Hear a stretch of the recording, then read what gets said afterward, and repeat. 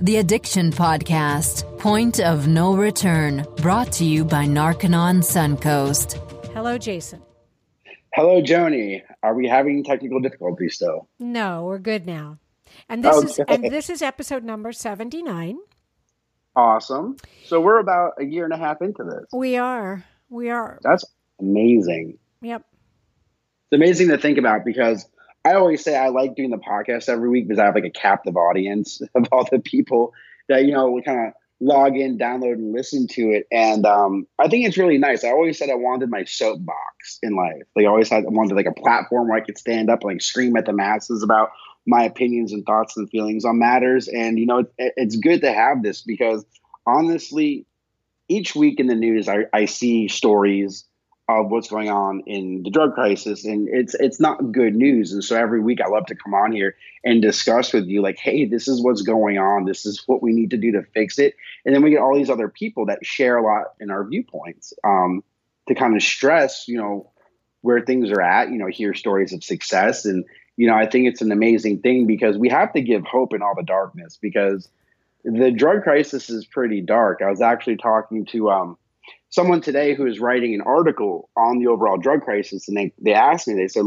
well, what's your thought on, the localized drug problem in Pinellas County where Clearwater is? And I said, you have to get out of so I told this woman, you have to take out of your vocabulary that the drug problem is localized because it's not localized. Like back in the day, there were areas of the country where drugs were more prevalent than another. And you had one bad town over here, one bad spot in this state, or one bad spot in that state. But now it's like the problem is widespread to the point where drugs are bad in every town, in every city, in every state, and it's countrywide. It's no longer a localized problem. And she found that to be really interesting because her focus was kind of on the local area. And I said, you can go pretty much anywhere and get drugs because now it's not like you have to put a lot of work in to get a drug connection because back in the day you did. Like you had to know someone that knew someone that they could introduce you to someone and vouch for you. And then you did a bunch of work and made yourself quote unquote trustworthy and got that drug connection. And that took weeks. But now all you need is a credit card and an internet connection to get drugs. And so it's just a whole different ball game. And that's kind of what we're dealing with here. And I think that's why the drug abuse problem is as bad as it is because drugs are just so much more easily accessible than they ever have been in history. Yeah. And I think that's one of the biggest issues that we've got driving this thing is that drugs are too easy to get, way too easy. And right now we have an opposite problem of years ago, because years ago you had the problem of, drug users were getting ripped off because the drugs were so cut, they were too weak and didn't get you high. But now it's the opposite, and they're so strong that you might die. And so, I kind of discussed all this, and I had my own kind of realizations and cognitions through the whole thing. And it's an interesting concept. I mean, if you look at it, addiction is one of those things that's been around the human culture for thousands of years. I mean, you can go back to ancient civilizations and see instances of alcohol abuse. And so, I'm glad for us to do what we do to give people the information they need, that I'm hoping every week I come on here and you come on here and we discuss these matters as far as the drug problem goes, that somebody decides to put some action behind something to get their loved one or themselves into treatment. I agree. And if anybody listened to the episode we did last week where we were talking to Michael DeLeon, I mean, come on. If you want to hear how bad it can get, you don't want it to get that bad for anybody. Yeah. That's an unbelievable story. I know. It is. And the fact that he is just dedicating his life to make a difference in this area is, it's pretty stellar. And you have to believe that there's a higher power that wanted him to stay alive and get out of jail in order to do what he's doing today, Yeah, absolutely. And, that's the thing. And I find that's a really common thread among a lot of people that get clean, is that once you get clean, I mean, you did something that at one point in your life you thought was impossible. Right. It's kind of like you beat the odds and you did the very thing that, for me at least, that doctors and therapists and counselors and my parents even thought was impossible, that I would ever get clean. And so a lot of us dedicate our lives to helping other people because we understand that kind of dark rabbit hole you kind of fall into as a result of your choices is as far as your choice to use drugs in the first place. And so it's kind of like always like hindsight is 20/20. If I knew then what I know now, right. I might have done something different.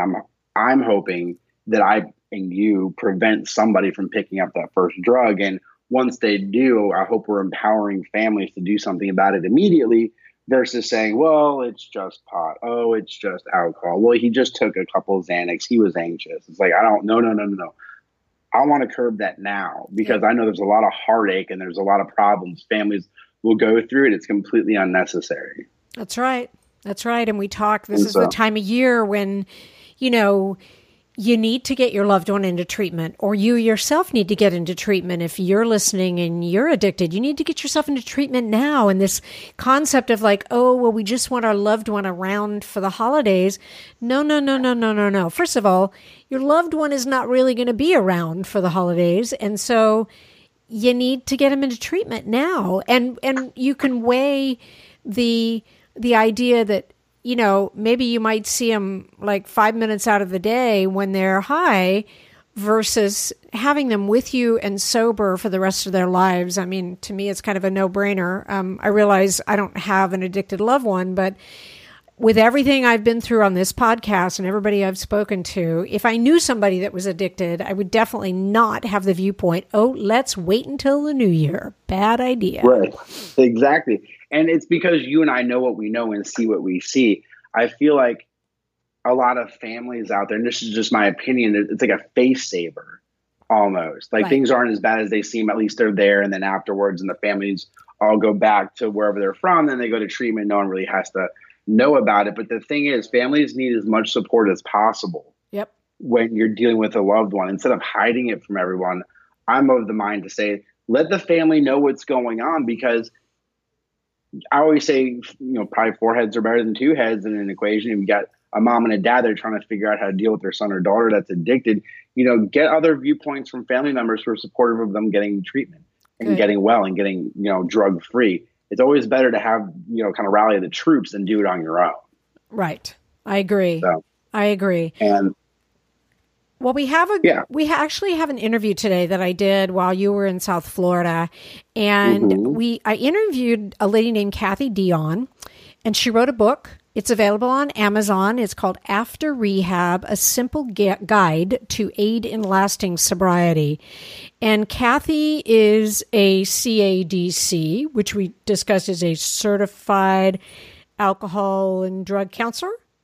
Yep. Did I say that right? Okay, good. She's got other initials that, she's a certified alcohol and drug counselor, clinical supervisor. She's an internationally certified clinical supervisor. She explained it on the back. I should have just read lower.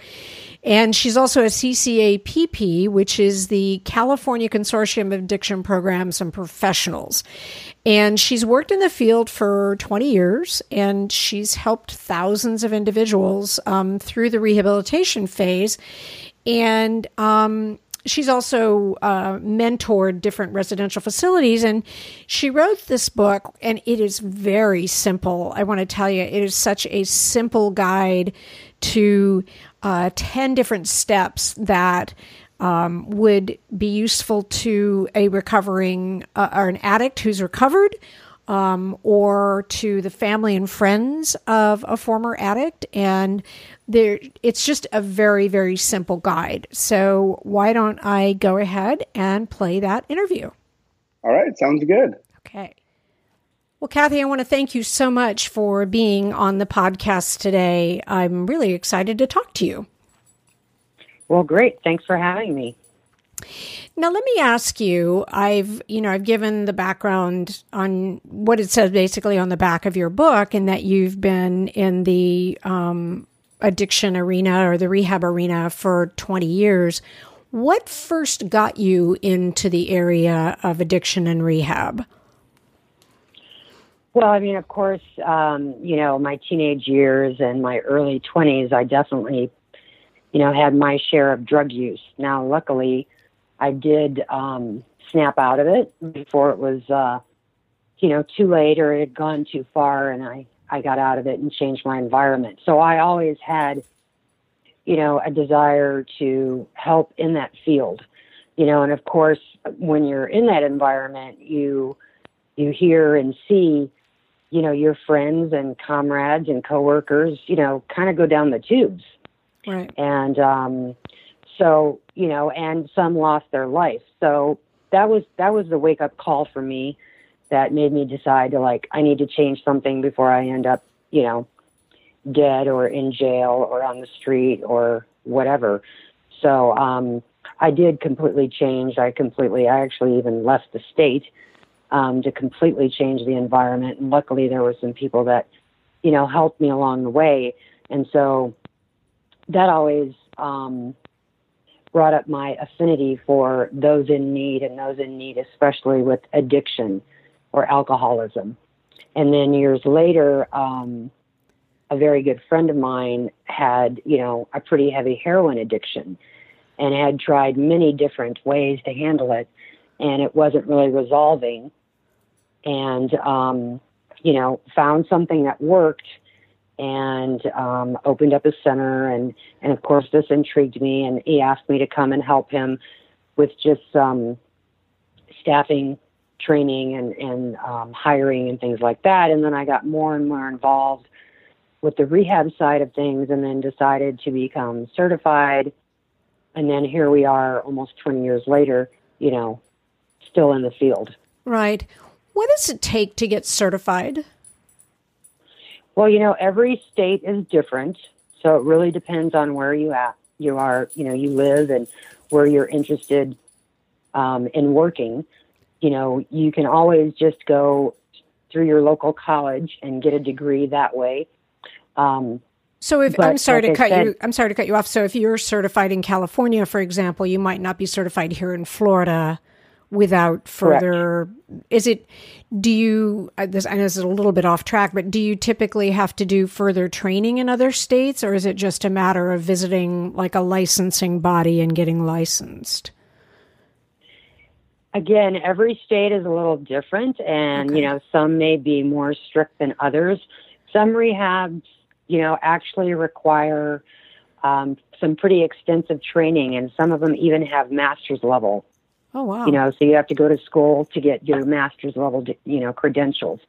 Other states are a little bit different. Sometimes if you have a credential in one state and you want to transfer it to another state, they will take your certification into consideration and your schooling, and they will give you credit for that. And, maybe you'll be able to be grandfathered in, or, you may have to do some more continuing education to get up to speed, and you may have to be required to, take some more testing just so that it's the equivalent of that state. Now, my certificate, I do have one that is just for California, and then I also have that is internationally recognized. Okay. Yeah, I was just wondering, I was thinking there ought to be some kind of national, at least, standard so that you could, because here's the thing, drugs are drugs, and whether you're in Oklahoma or whether you're in Florida, drugs are drugs, and they do the same thing. And, rehab does the same. Different rehabs obviously do different things, but it doesn't make sense to me that one state would have different training than another. It just kind of sounds like a little bit silly. It would make sense to me that there would be just some sort of national certification. So that makes kind of sense to me. Because, like I say, drugs are no different in California than they are in Florida. No, unfortunately, they're not. Right. So interesting that there's is there a national certification you can get, or just international and by state? It's by state, and also, really what they're gearing up for, and I think this is the future, is that they're going to require some college education and some college credentials in the future. I think unfortunately, that's where it's headed. They're no longer going to, I don't think they're going to allow just a straight certification. I think you're going to have at least a bachelor's level degree of some kind. Well, and I don't have a problem with that as long as the college courses actually teach what needs to be taught.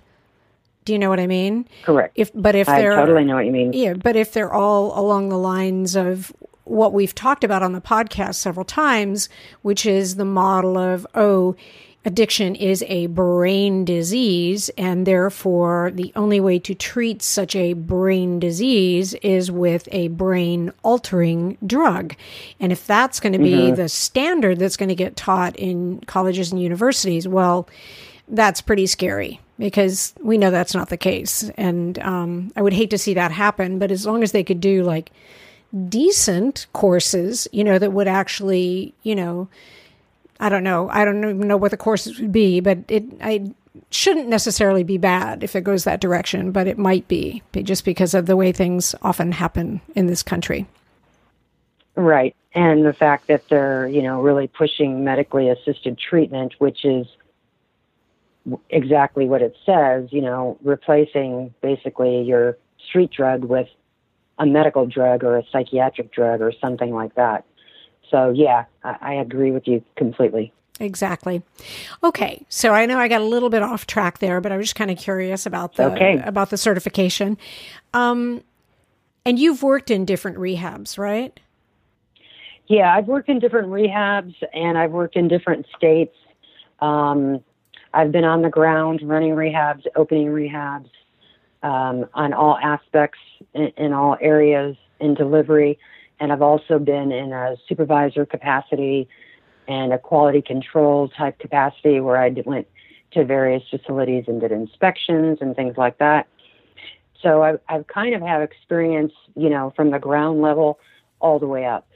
Right. And as you said, you had experience, personal experience with drugs and also personal experience with people who, became addicts while you didn't, which, well done you. Yeah.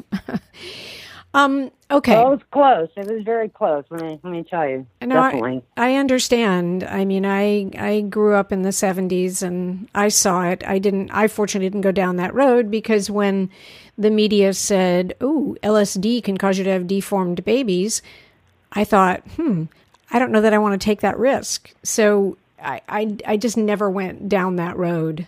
Yeah, good for you. Yep. And I also... Thank you. And I also had never smoked. So even though all my friends were smoking marijuana at the time, I just didn't want to smoke, period. So anyway, there you go. I was lucky. Oh, okay. I made some good choices. Yeah, you were. So absolutely. So your book, which I think is very cool, After Rehab, and what led you to write it? Well, basically, after being in the field for 20 or so years, and, unfortunately, sometimes people don't resolve their addiction or achieve sobriety with just one rehab stint. And, the one thing that the one mistake that I saw being repeated over and over and over is, whether it would be the addict or the family member or the loved one, is that, this person came in, Jimmy came in, he did rehab, he looks great, he sounds great, he's doing great. And then, he goes home and he falls on his face. And everybody's like, well, what happened? We thought he was, quote unquote, cured. And that's the biggest misconception that I think everybody has when it comes to addiction and rehab. They feel the person has done rehab, and when they immediately go home, everything's going to be different. And that is just not the case, because the thing you have to realize is, yes, they look great and they feel great and they're good intentioned, and they should be. They've been clean for the first time, however long they've been at rehab, whether it was 30 days, 60 days, 90 days longer. They are doing really well, and they should be acknowledged for that. However, when they leave, sometimes they're going straight back into the environment they left. They're going back to the same job. They're going back to where they used to live. And, all the problems they ran into before rehab, sometimes they're going right back into that environment. Right. And, the loved ones are surrounding them, sometimes also give them too much too fast. And what I mean when I say that is, one, they expect too much out of them. and then, they give them too much responsibility, and then they trust them immediately. And all those things have to really be earned. Right. And it's like, if the person is going to come back, say he's married and he's going back to his wife and he has a family, and, he's not a person who can relocate or move to another state or another city and start over. He's got to go back. Then it's very important to, set up parameters and do things in advance, at least immediately when you get home, to make it easier for the person back into life. Right. You know what I'm saying? Yep.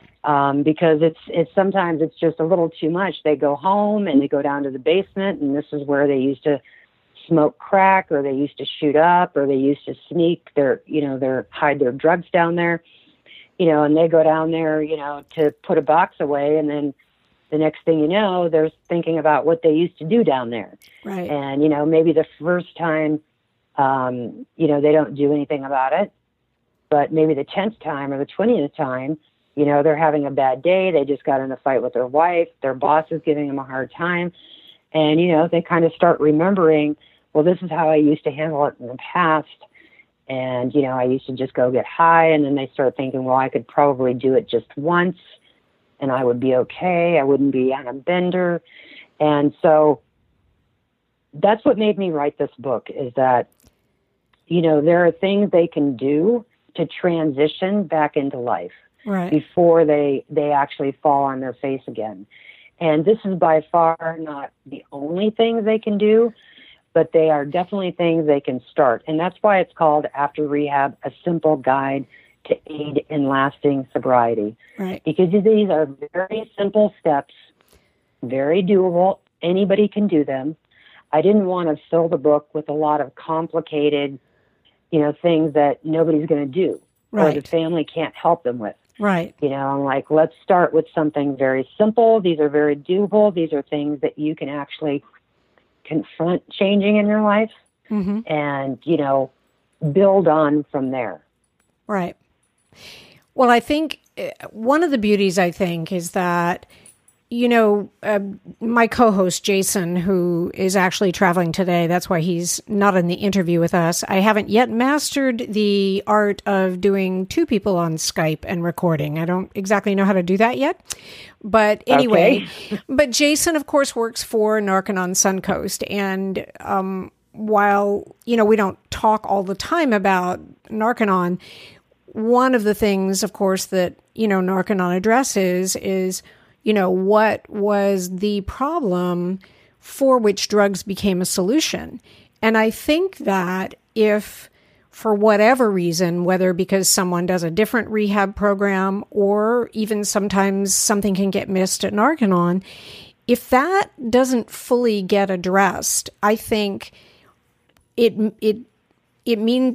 puts even more value on your book, because some people can't necessarily, as you said, leave rehab and go into a completely different environment. They have a wife or they have kids, and they have to go back in and be in that environment. And I think if they don't have certain tools or just even a guideline that they can apply when they get back there, Exactly. they're headed possibly for disaster, which nobody wants, But, right. Rehab, and I know that Narconon, for example, and I'm sure other rehabs do this as well. I know that Narconon involves the family, but even still, if I'm the mother of an addict, I'm not the one that's doing the rehab. So I'm not necessarily going to change my behavior. Mm-hmm. I may still be doing the same thing and pushing the same mom buttons, if you will. And so, Sure. And so if my son or daughter, doesn't have some tools that they can apply, it just could lead to a bad thing again. Anyway, I think that. Absolutely. Yeah. And I'm sure that you've seen that, Yeah, definitely. I know we had a young man on the podcast whose dad had always wanted him to be a doctor, and he never wanted to be a doctor, and so there was always a conflict. And the young man, did the Narconon program and, had been clean and sober for several years, I think. And then his dad got very sick and he kind of felt, okay, well, then I'll become a doctor. And then his dad died. And that chain of events, with his brother being an addict at the time, just led him back into addiction. And now he's done the program a second time and he's clean and sober again. But I can see how there was a whole chain of events there that, maybe he didn't have the tools to handle or a guideline to handle. And I think, anyway, that's what I think is valuable about, your book. Absolutely. You have to find new ways to cope. I mean, you're not going to have a great day every day. That's just life. Right. For the normal person, or the average person who's not an addict, they have other, coping mechanisms. They know how to handle that.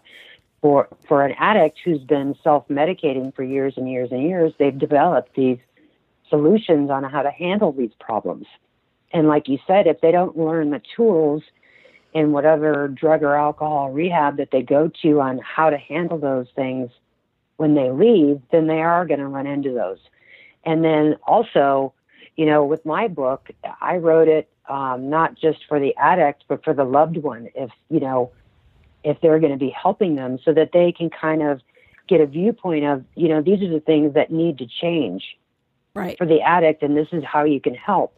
And one of the key things is...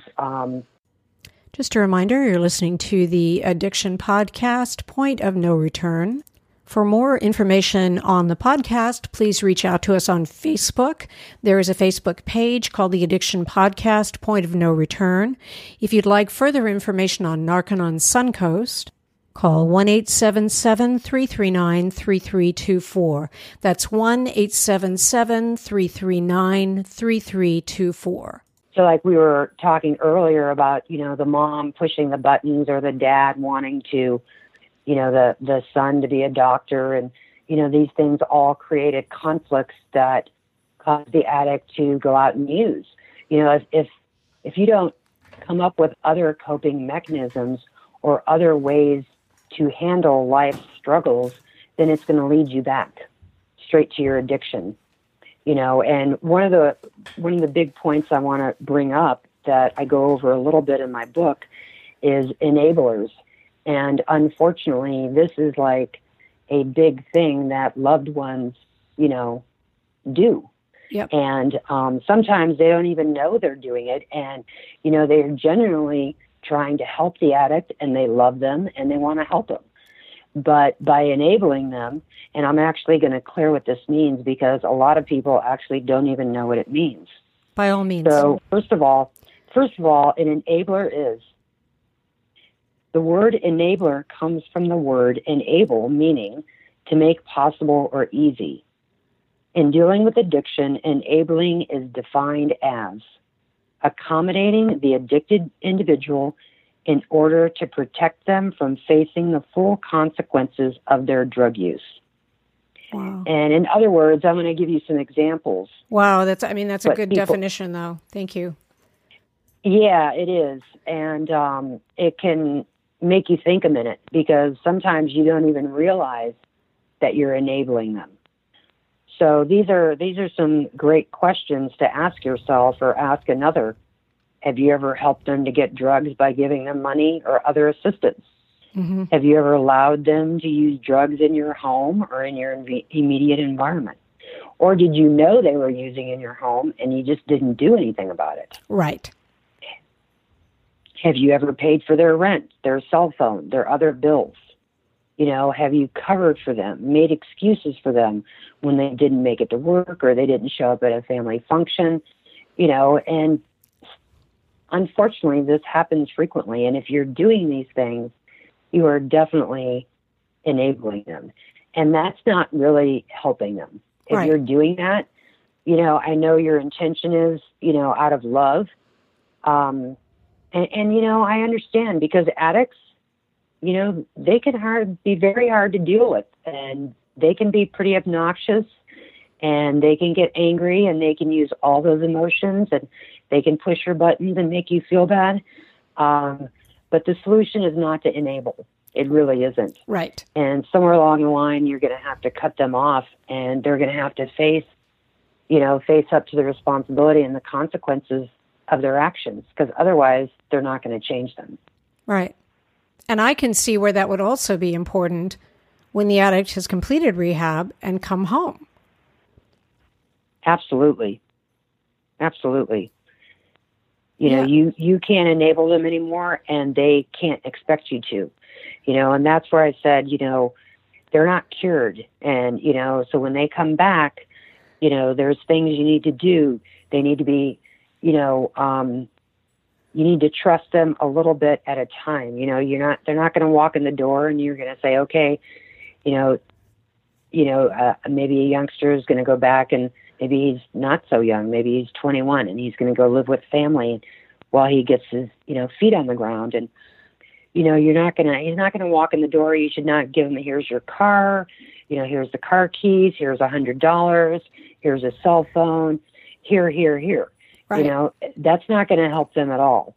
He has to earn those things, and he has to take responsibility for his life and his actions. Yep. And by giving him those things without any work, he's not earning them. And that's actually going to make him also possibly relapse or fall on his face again. Right. Because he himself thinks, oh, yeah, I do deserve these things because I've done really great the whole time I was in rehab, and I feel really good. And he's probably good intention too. But because he didn't work for those things, he didn't earn them, it's just not going to work. Right. Exactly. I'm just looking through the different chapters in your book, and I was noticing the one that says, help someone else and give back. I think that's just, it's simple, and you go, well, of course, because it's something that you and I maybe do, innately, but I think to put that there as something that the ex-addict can actually put attention on and strive for, I think it's brilliant. Yeah, I think it's really, really important. And, all my years in rehab, I said repeatedly, the best way to help yourself is to help someone else. Right. Because of a lot of addicts, poor me, I've had a rough life, blah, blah, blah, blah, blah. But, it's like a lot of people have had it a lot rougher than you. And also they can learn from you, and they can learn what you went through, and that, you got through it and they can get through it. So I think it's really key that, and I'm not saying everybody needs to go work at rehab or, volunteer at some nonprofit or anything like that. Right. But anything you can do to help another, the way I look at it is it makes you stronger. It makes you stronger as a human being, and it makes you stronger in your sobriety. And I agree. And there are so many ways that people can give back. I've interviewed so many graduates from the Narconon program. Some of them are going to work at Narconon. Some of them aren't going to work at Narconon. But one for one, they feel like they are giving back when they do an interview on the podcast. Last week's episode, I played a recording from a gentleman whose son was an addict. And when I asked him if I could play it on the podcast, and he said, absolutely, if I can help one person, then, it's valuable to me, which I understand. I sometimes think, well, I know that with addicts, their attention is all on themselves and has been as long as they've been addicted to drugs. But I think that if, any of them listening or any former addicts listening, if they could really get the concept of what it's like when you help somebody else, it's better than any drug. It's way better than any drug ever. And I think absolutely, yep. Absolutely, it's very rewarding, and it helps you, in many ways just as much as it helps the other person. That's right. You know, and it gives you a purpose in life, for starters. You know, and you can also use your expertise and your experience to help another individual. And also, you know, it takes you out of your own problems. Right. You know, and the whole poor me syndrome, you know, it's like, maybe this guy's situation worse than yours, maybe it isn't. But right now, this person needs your help, and you can help them. And people are surprised how rewarding it is. I'm not surprised, but I know a lot of people are. It's true. And they will just be so flipped out that they actually got to help a person, do you know? And it's like I say, it's better than any drug you could ever experience. Absolutely. And that addict you were saying, you know, when he said, if I can help one person, you know, I'll do it, you know, and that's really the truth, because you never know who's going to connect with you, and you never know who is going to get something out of your story, or what you have to say, or the advice you can give, or however it is you're helping, you know, this individual. You know, it might really ring true with that person. It might really resonate. So it's really worth it, you know, even to help that one individual or help many. Right. I agree. I want to talk about the last chapter in your book, because I think it's the most special chapter. I mean, they're all good. Everything you put in there is good. And I can see that, you know, if I were a former addict, or if I had a family member that was a former addict, I would have them just actually go through each chapter and, you know, do the different exercises. But that's the one, Your Daily Happy. Talk a little bit about that. Yes, I think it's really important, and that's why I added it, and that's why I put it as the last chapter. You know, I think it's important for anybody, but it's really important for someone in recovery to really find something in life that gives them pleasure and happiness, whatever that may be. I mean, if it's as simple as, you know, a walk on the beach, or a hike in the mountains, or go playing with your dog, or spending time with your family, whatever it is, I think it's really important that you take time every day. And I called it in the chapters called Your Daily Happy, for you to get some joy out of life. Because another thing that I think happens, you know, not just with addicts, but with people, is they go through life and it can be depressing. Mm-hmm. You know, I mean, you're dealing with your boss and working and trying to pay the bills, and you're raising a family, and you've got the husband and the work and the neighbor and people screaming at you and whatever. And it's kind of like, this is another thing that can really, you know, beat you down and wear you down and lead you to drinking, or lead you back to your addiction. But it's like, you've got to take a moment for you. You've got to take a moment and say, okay, what do I really enjoy? What do I really like? Maybe you want to learn how to play the guitar.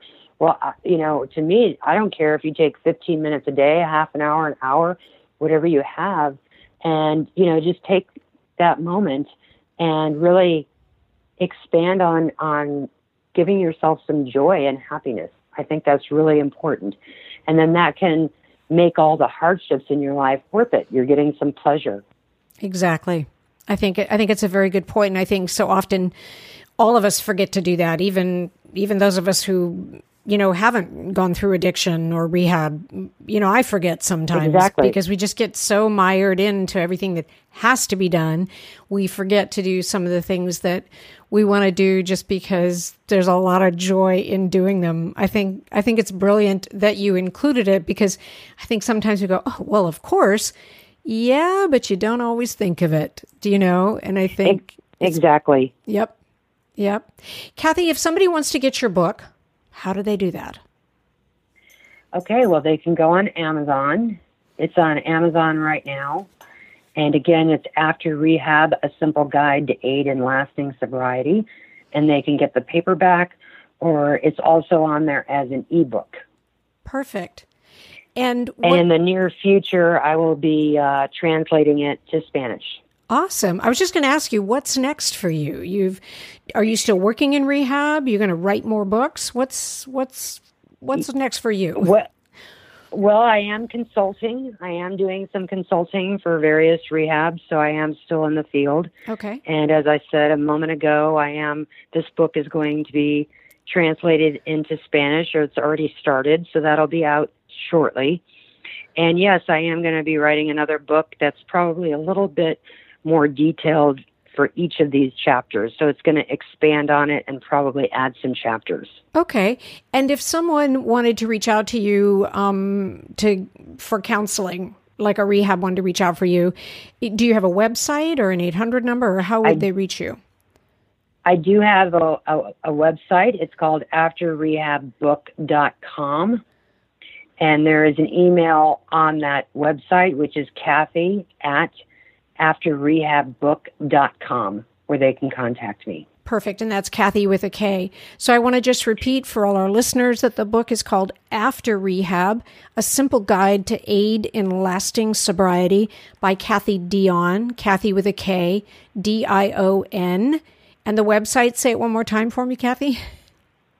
afterrehabbook.com. Great. Afterrehabbook.com. You can get her book on Amazon. I know it's available for Kindle and paperback. Kathy, thank you so much for talking to us today. I really appreciate your insight, and I think your book is brilliant for what it provides to people who've gone through this whole procedure. Well, thank you so much, and thanks for having me. Absolutely. And keep us posted on your next book and whatever new games you get into in the area of rehab. Okay, great. Thank you very much. Thank you. So I just thought that I really like talking to Kathy because I think she's got some really, really simple things that can be done. And, I mentioned before I played the interview that, the holidays are a really super stressful time. They're stressful for me sometimes, and I'm not an addict and I'm not a former addict, but they're stressful. Mm-hmm. There's so many different activities, and you have to be around family, and sometimes the family members that you're around you may or may not like. And here's another thing, like let's say I am a sober person and I've got an uncle who just loves to get drunk every time the family gets together. Well, that could be a little stressful for me.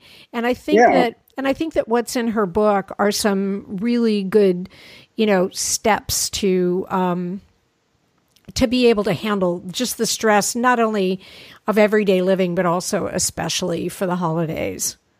Absolutely. And I think, I like how the steps for sober living in that book, After Rehab, they're simple and they're easy. And I think the best way to do things is to keep it simple and easy, because if you do things that are very common sense wise, as far as your recovery goes, especially, soon out of rehab, I feel like it's going to just keep the door open for a lot longer periods of sobriety and more success, because it's very easy for us to overthink things, especially in early sobriety. And, overthinking things can kind of make things, complex that don't need to be. And keeping it very, very simple and having little things that you can do to make sure you stay on track, I think is extremely valuable. I agree. And for anybody listening, we are going to be Jason is going to write in conjunction with one of his fellow staff members, kind of a survival guide for the holidays, and we'll be emailing that out.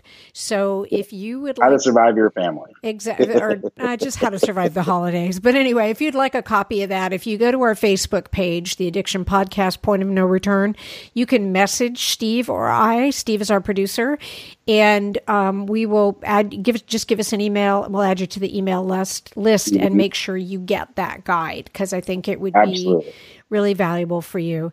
So, Jason, we will talk again next week.